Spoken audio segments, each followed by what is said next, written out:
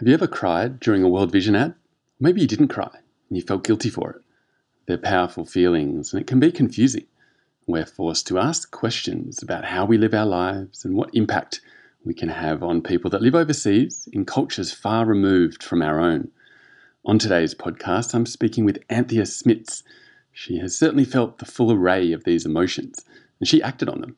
She made some big changes in her life and she was very generous to share some very personal stories of that journey with us today. Anthea is guest number 3 here on Good Future, where I ask the big questions about the future of business, the new economy, and how your investment decisions, no matter how big or small, can have an impact. I got so much out of this conversation with Anthea. I've followed her work for some time now.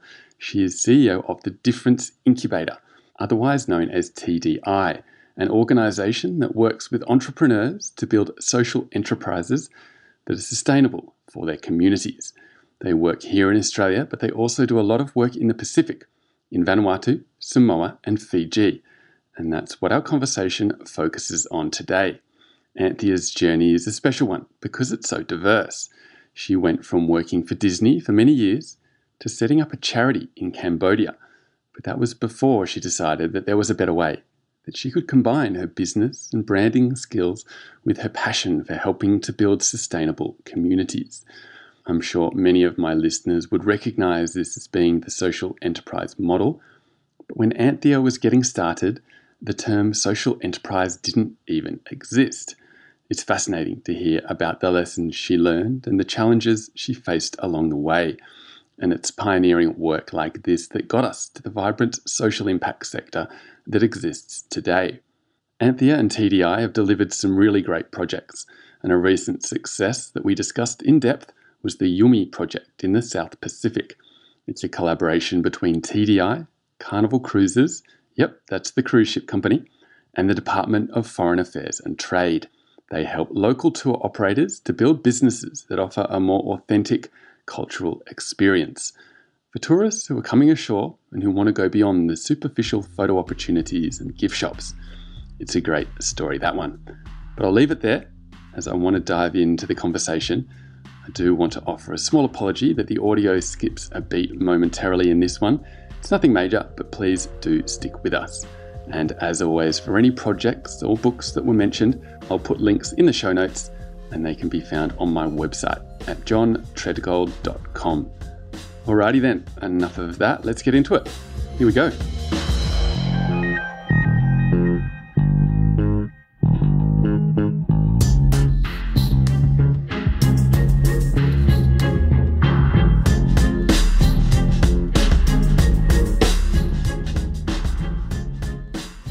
Be great to dig into your background. You haven't always worked in development or in finance. When did you first become aware of social enterprise and impact investing? It's been quite a journey for me.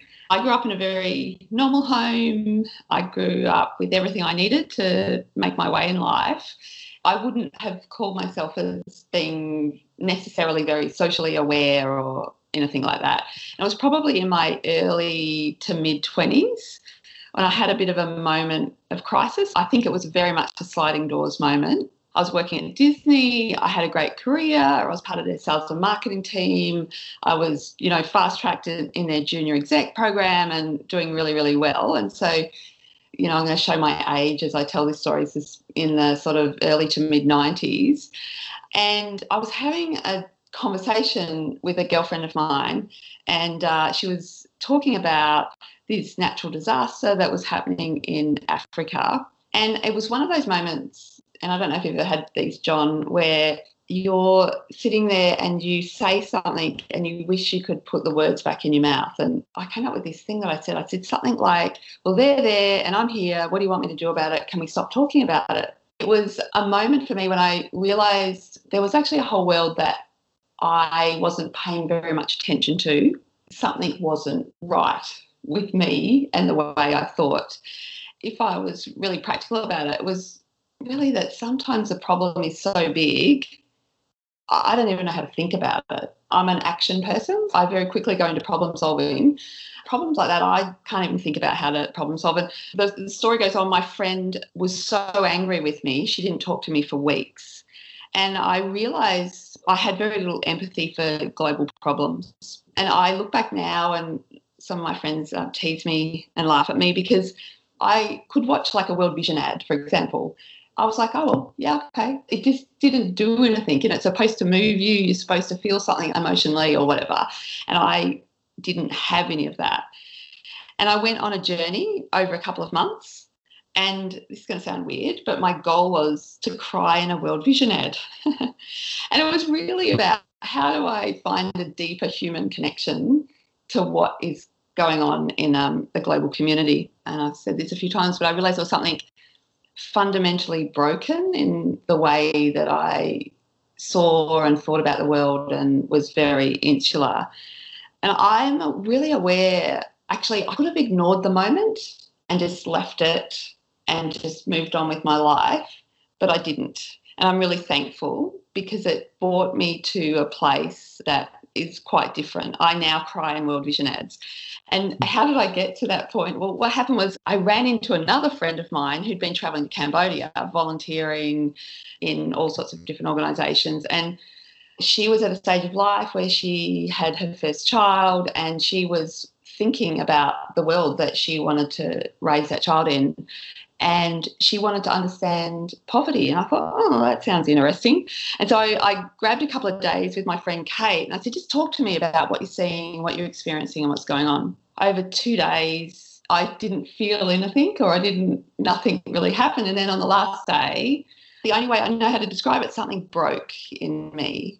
And I've probably never seen the world the same again. I tell this story because this was the beginning for me of my journey into looking at the world differently and actually thinking about different models to address the world's problems. It was a couple of months after that I got on an airplane with my friend Kate and we went to Cambodia. We fast forward to today. Out of that experience came the 2H project, which is one of the very first experimentations for me around social enterprise models. 2H today has a sustainable farm. We have an eye clinic. There's a midwifery program. We've played around with microfinance, a whole bunch of things over the last 15, 20 years. Without this experience or this moment of realising there was something wrong and going on that journey, I probably would not have ended up where I am today. And there's been lots of experimentation. At 2H, we are really committed to two things. One is to raise Indigenous leaders, and the second thing was to create sustainable models. So that is my journey to this point and the very early days of my experimentation in that space. Thank you so much for sharing all of that. That's really personal. I really appreciate that. In the research I've been doing in the last couple of years into social enterprise impact investing, so many of the people I've spoken to have had stories like that. And I think there's always a pivotal moment. And that's really the key to what this podcast is all about, to try to dig into that and trying to bring that to light so other people can, I think, scratch a niggle that a lot of people have. And I think it's really interesting there that you felt that you were quite driven to find a change, because I think so many people are really happy just to keep going. You know, they can stay in the role. They think, you know, I need this certain career, I need this certain house, but you made the effort and it took you 3 days to sit with your friend until that shift happened. Can you talk a little bit more about what you think sort of drove you to really sit down and try to do that? Was there something that you felt lacking, you wanted to work with more purpose for that sort of thing? It sounds like you were certainly quite successful. Yeah. It actually took me longer than 3 days because it was months before that of just wrestling with this. You know, I read in this space more than I've ever read before. I watched more documentaries and anything I could get my hands on. I had this deep curiosity in everything in life. And I think that's what drove me to this place, is one, recognising actually in myself that it's not okay. It's not okay to say that. It's not okay to even think that actually we're born with privilege in Australia. We're born with lots of stuff. And it's not okay to have a problem on the other side of the world and to be completely disconnected from it. And I think allowing myself to go to the depths of that, I think back now, it was an agonising couple of months. Will I genuinely feel able to allow those things to move me? I just was committed to explore and to unpack my own emotions, my own feelings, what was going on in my brain that came out of my mouth that day that exposed some things that I wasn't happy about myself, and that driving to deeper human connection. Yeah, and it must have been quite a leap, if you accept in yourself that it's saying, okay, you've worked in the world of business, how then can you adapt that? Is that sort of what tipped you towards something like TDI, where you're now CEO? At the time, I was working at Disney when this was going on. I spent about 10 years with them and their national sales team. That was brilliant. I learned heaps about big brand, about customer, about marketing, got to work on some incredible product. We saw the transition from VHS to DVD and just incredible. Around the time that this was unpacking for me, I had been there for about 9 or 10 years and I was thinking about moving on anyway. And I went from that to working at Urban Life Church, which when I joined them and I led that organisation for about 10 years as well, when I started working with them, they were a very normal church. When I finished with them, there wasn't anything normal about them whatsoever. They ran a number of social enterprises. There was a number of social services that they offered into that area, and they ended up with because we had a large block of land that we sold, a large investment portfolio that's now impact invested and still manage that. So I always describe it as Disney was like, I learnt business and I learnt how to do business, and then I flipped, and tells you something about my character. I went on a pendulum swing from one side of the coin to the other, and I went to Urban Life, and originally we started the Do Good journey. Along that journey, I took what I knew about business, because we started social enterprises, and we didn't call them social enterprises back then. That word didn't exist. We ran them as businesses, but they had an integral mission and were serving a beneficiary. I went from one extreme to another, and I feel like TDI for me is the bringing together of two worlds. I'm really interested in that element that social enterprise didn't exist as a concept. Where did you get the idea for running a business model like that? I suppose actually it came down to I didn't want to shake a tin. I didn't want to go around begging for money all the time to do the good stuff I wanted to do in the world, if I'm really honest about it. Although I've had to do a fair amount of that in my life. I didn't want to do that, and I was convinced that there were different ways that we could do this beyond just asking everyone for money. And could we have different models? And as I said, we had very few people to talk to about, today you can pick up lots of books, everyone, there's podcasts, there's heaps of people talking about social enterprise. We had very, very few people as we were exploring, both in 2H and at Urban Life, as we're exploring these ideas. The doing good or the delivery of the service or the beneficiary sat very central in all the models that we delivered, and they were integrated. And that was important to us, that it wasn't just, we make money here and we give it over here. And so it's about how do we bring those two worlds together. And we didn't have language. We all sound articulate about it today. We didn't have language. We didn't know what we're doing. But we were convinced that we could find new models to deliver the social outcomes that we were looking for. Look, that's a really great journey, and I like the way we're moving through quite chronologically here, and we're sort of at the beginning of your work at TDI, the Difference Incubator, where, as I said, you're now CEO. Could you tell us a little bit about how you found yourself in that role? And a question that I find interesting in something like that, where it's a bit of a shift, is in your first month, what most surprised you? I've been part of the team at TDI coming up to 4 years in March. So I was Deputy CEO prior to becoming CEO earlier this year. The very first project I was handed was a social enterprise in far north Queensland called Team Wild, that an impact investment had been done in, and there was 4 investors. So this is 4 or 5 years ago. 5 investors had come together, of which Urban Life was one of those, to do this impact investment. It was this beautiful social enterprise. It was working with disenfranchised young people, and it was a yacht, and it all comes together. And the social enterprise was around, it was a luxury yacht that you could charter for the day, but those young people would man that yacht, and there was a whole training program that sat alongside it. And in the off season, they'd work on the yacht and do all sorts of adventure stuff with it as well. But it had run into some problems. Like a week after I started at TDI, Team Wild went into receivership and it ended up going to liquidation. And it was like my first project that I'd been there for like 3 days and they said, oh, we need you to sort this out, right? So I'd never done anything like this before. It was a real eye-opener for me around that it wasn't all a bed of roses and it wasn't all going to be easy.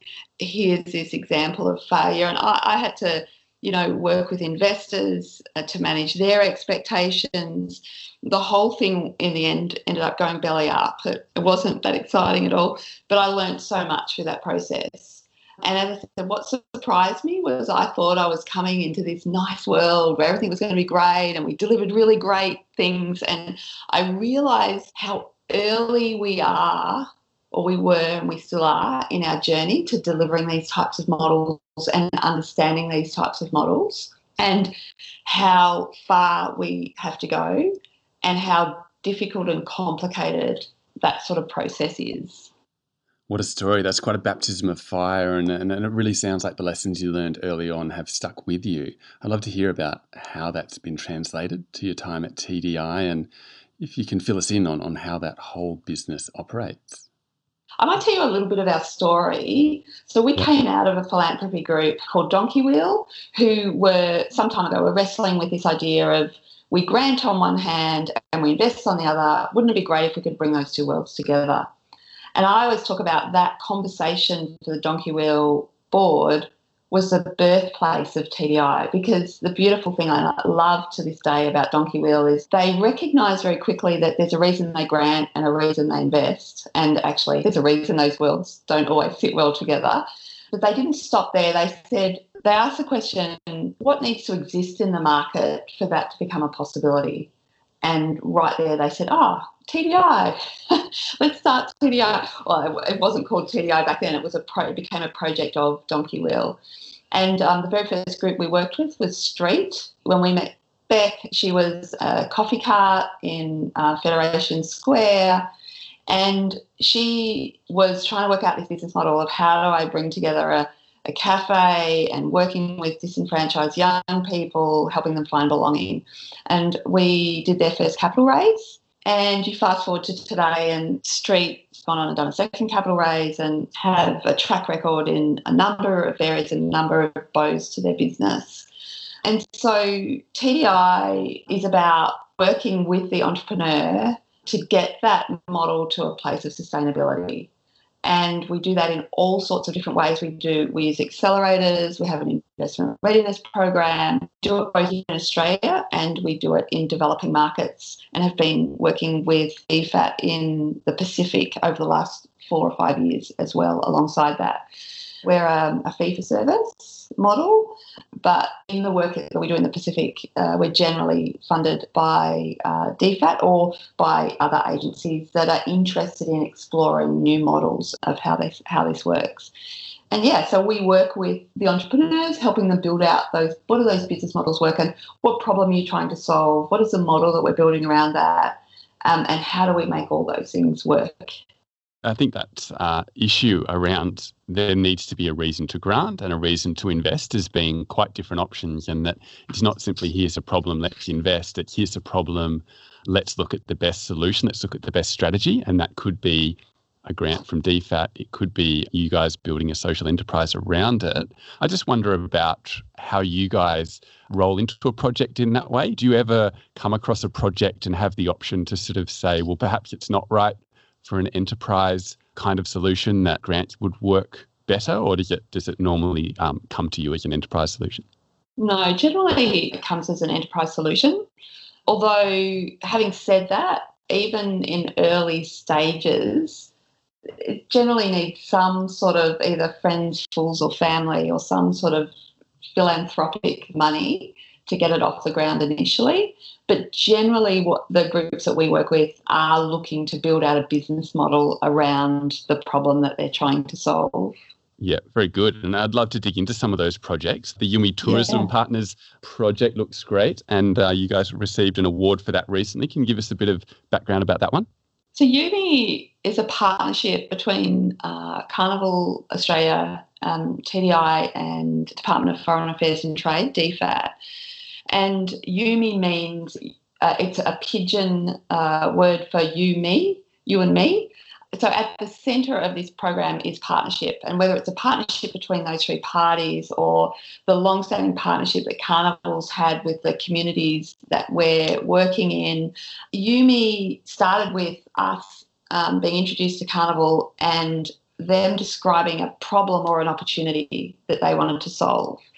And basically, they've had an 85-year relationship with the communities that they travel to. And what happens is you go on a cruise with them and you dock at the port, and that you generally get off the ship for the day and you'll go and do a shore tour.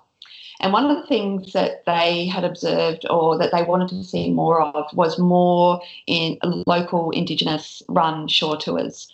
Their guests were looking for culturally authentic experiences and a deeper dive into culture.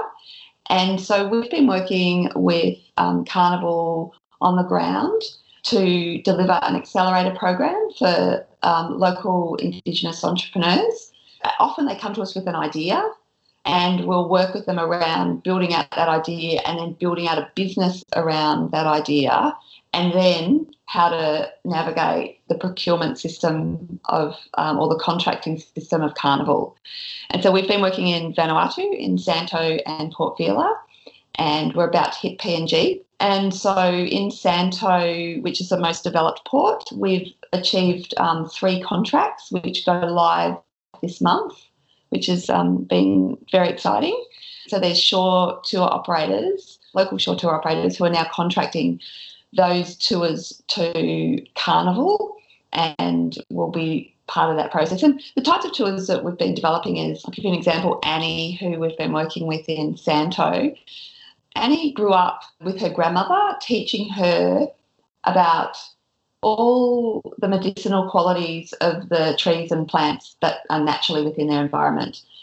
And when we met Annie, she had this desire to particularly with coconut, to turn that idea of the medicinal qualities, the cultural significance of coconut into a tour that she taught tourists when they got off the boat. They could come and have this experience with coconut. And so it's called Tree of Life, and it explores coconut from tree to bottle. And the tour is you get to extract your own coconut oil, you get to understand all the different processes that can happen with coconut, the medicinal qualities of coconut. It's a very hands-on experience. And they're the types of tours that we're looking to develop, which they, at the moment, those types of tours weren't readily available in some of those ports. It's a really interesting angle on sustainable tourism and engaging with Carnival. And that's amazing to hear that they've got such a long, I think you said, 90-year experience with these communities. Did you learn much from Carnival Cruises, from their experience, and did they sort of offer some lessons with such a long experience? Oh, absolutely. And I think one of the things that has been is quite different about this program and has helped us to really get the outcomes that we're getting is Carnival have been a very present stakeholder in the process. And actually part of the accelerator, what we do is in the second part of it, we time it that there's a ship in port.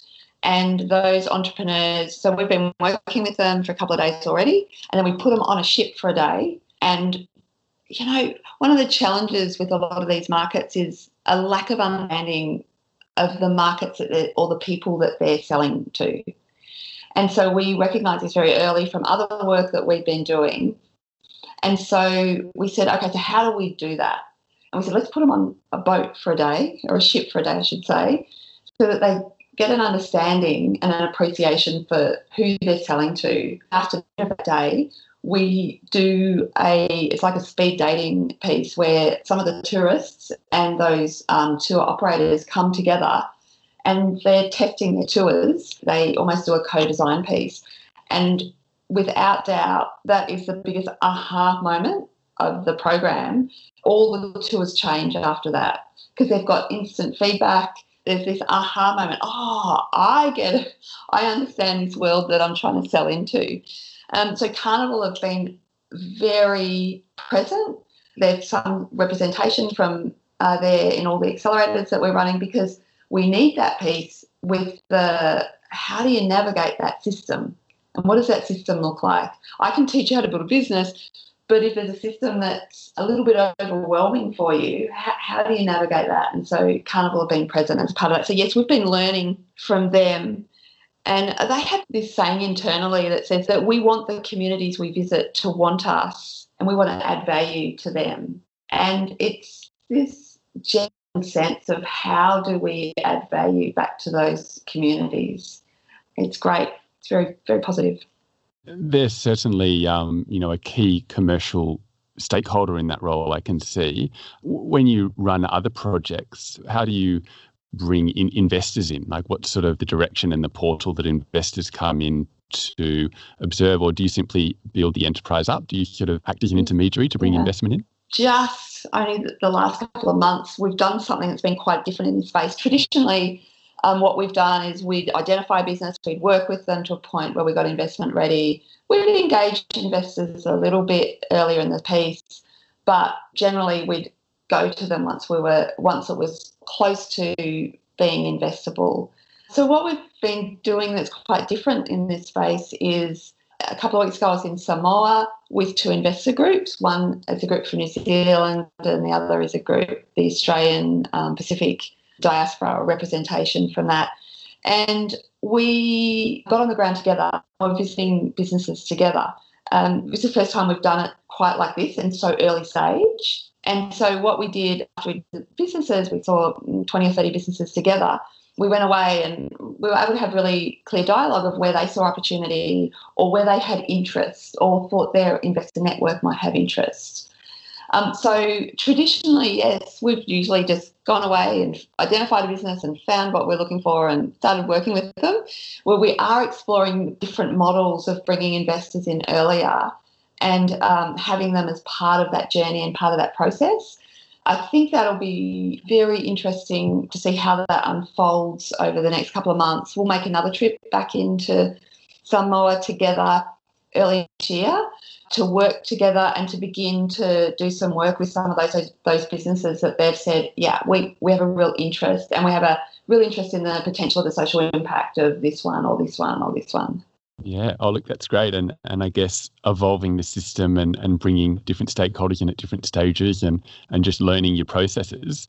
On the one hand, you might have big NGOs, you might have philanthropic individuals, family offices, and they're used to giving grants. But then they see, hang on, we've got all of these savings. We'd love to invest for impact in the same way that we invest to make money. Have you come across any examples of groups that have done that effectively? All that money is, that different type of money is still required in the system. I don't think any of us are saying who are building social enterprises that, we shouldn't be granting or we shouldn't be gifting money, because there's always situations that need that. But I do think that we can think differently about the way that we gift or the way that we grant. And we're doing some work at the moment in PNG with a couple of groups. This is a bit of a trial by a donor who said, I really want to incentivise the groups that we're working with to build out sustainable models. I know they don't have sustainable models currently, and I want to incentivise them to do that. And so what they've done is they've written into their contracting, we'll grant you over the next 3 years, but part of that money is not going to be there forever. And we want to build in a capacity building piece over that 3 years as well that will help you build out a sustainable model. So we're working with two groups currently, two NGOs currently in PNG in exactly this manner, is helping them identify market for what they do. I don't know that it's about, you just go from granting to investing. I think there's a journey that needs to be made by a lot of us, and it's actually allowing people to make that journey. And so with that, how do we think differently about the money that we're giving, and how do we, we've begun to use that word of how do we be catalytic in the way that we grant, and what does that look like, and how do we incentivise groups who are open to a sustainable model, how do we incentivise them and build their capacity at the same time to do that. And we see lots of places where we see, it's a market solution here, please stop granting. And then on the other hand, oh my gosh, this needs a grant. It's, 5 years off a market solution. And so how do we open dialogue across that ecosystem to have those discussions? And the example I was giving before about Samoa, part of that was that because the two investor groups want to play at very different stages of that ecosystem. So you've got the group out of New Zealand who are more at that growth stage, and then you've got the diaspora guys who want to look at that earlier stage, that seed funding, even in some places granting, and how do we play across that system to get the best outcome and to fast track people to sustainable models. So much diversity there. I'd love to look deeper at the issue of entrepreneurialism. In my experience working in a remote emerging markets, a key barrier to getting social enterprises off the ground is a lack of this entrepreneurial talent to recognise business opportunities and manage a group of people. How do you guys teach entrepreneurs? I mean, you teach entrepreneurs in Australia who want to build social enterprises, but you also go offshore and do the same thing. Is there quite a difference in that lesson? Yeah, the Carnival example or the Yumi example is quite good in this, because I think a lot of it comes back to that lack of knowledge or understanding of the markets that they're trying to sell into. And therefore, because there's a lack of knowledge or understanding, the identifying of opportunity is also very challenging as well. And so, yes, we're generally working at a much earlier stage, but we spend time on the ground when we're going to run something in the early stages, doing scoping, recruiting, and just meeting people. And I'm always surprised at what, in a pleasant way, at what emerges as a part of that and the people that you meet by taking the time to do that. And that sense of, if you dig deep enough, you'll find the entrepreneurs in that space, or the problem solvers, or those who get the opportunity if they're exposed. And so it's finding those people, and sometimes that can feel like, John, as you've alluded to, it can feel like finding a needle in a haystack. But I think Yumi's a good example of where we spent quite a bit of time on the ground and we found people and taking a risk. There's some people that we knew would do well as part of that. They had track record, or they were doing other things that you could see that could work. There was others that just had an idea, and it was, well, let's take a risk and see how that plays out. Yeah. Do you have any processes when you go into these communities to try and find that needle in the haystack? I think some of our listeners that surely have that challenge as well, and would love to hear any advice. I think it's remaining open. My team say to me, oh, you just like follow your nose, and you find people that others haven't necessarily been able to find. And that's seriously what we do, is we just get on the ground, we just talk to people. And so, for example, with Yumi, we just got on the ground, we talked to people who were already in the industry, and they'd say, oh, you really should talk to my aunt. She's got this idea about and it'd be a crazy idea, right? So you go and talk to the aunt, and you'd sort of go, oh, okay. And then there'd be another, and it's just spending enough time on the ground to meet people, to hear their stories, and the ability to see, I suppose, a diamond in the rough, or it's not going to turn up in a polished state. And, we're typically looking for people who have a level of creativity, who are able to problem solve, who are looking at problems from a different angle. Yeah, that's some of what we do anyway. It's just getting on the ground and hearing people's stories and following your nose a little bit. It all comes down to having cups of tea was the best advice I was ever given on that one. More and more cups of tea and you'll find the stories. There's lots and lots of drinking water, tea, coffee, whatever is culturally relevant in that setting.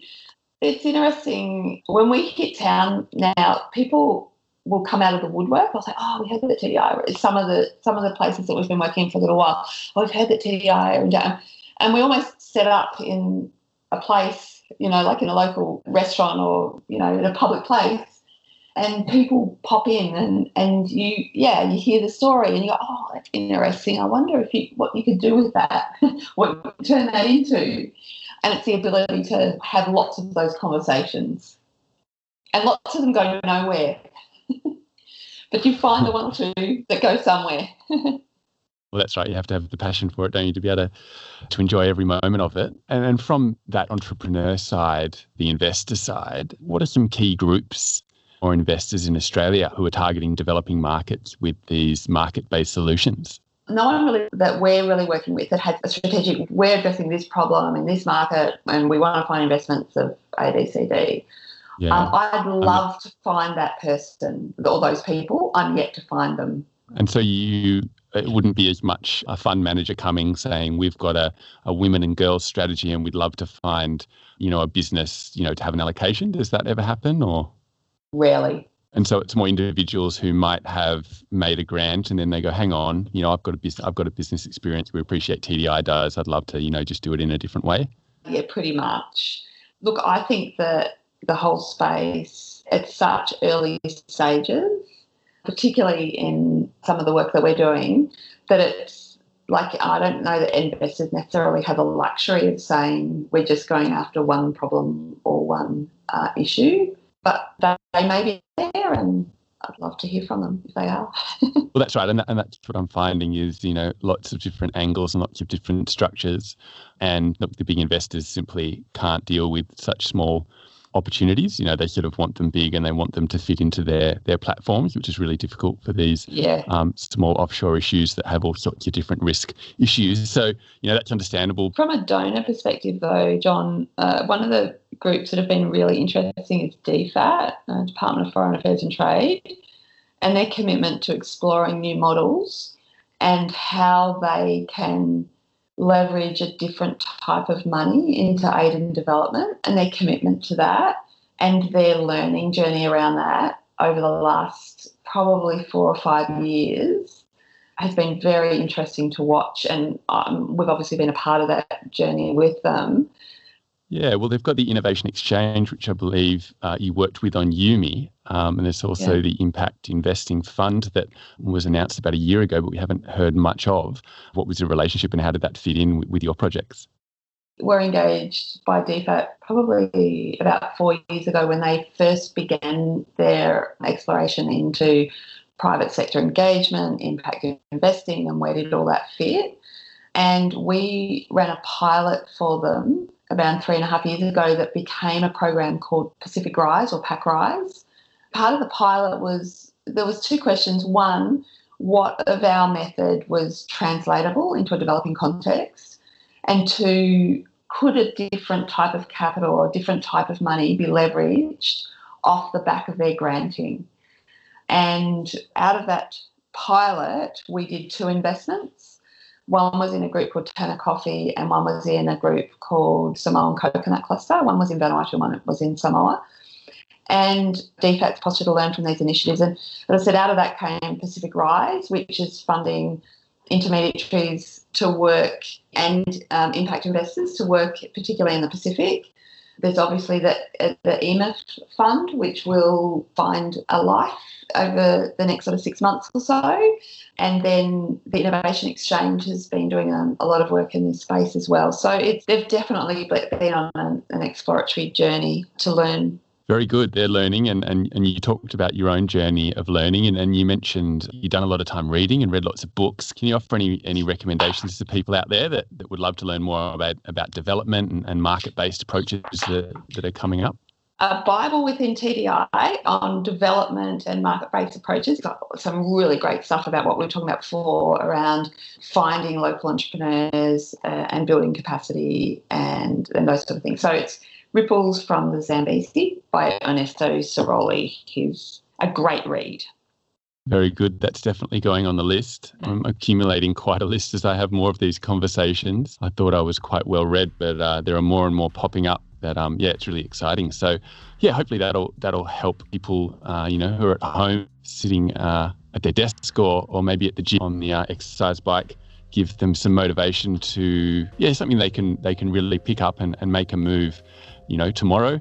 Maybe that will then shift them to change their perception of a World Vision ad, and they might think a little bit differently about how they see global issues and that sort of thing. That would be a great outcome from this podcast if we can shift anyone's perceptions in that way, and just to shift people's perception that you can make an impact, from what you read, from what you feel, how you talk about these things and how you react, I think has an impact, let alone how you invest your money and the way you work, which is probably a bigger stage, but that can come down the line. So yeah, step by step. Yeah, absolutely. Thank you, Anthea, and thank you to everybody for listening. If you have any comments or questions, please do leave us a review on iTunes or a comment on Instagram. That's it for Good Future this week, but do stay tuned. Bye for now.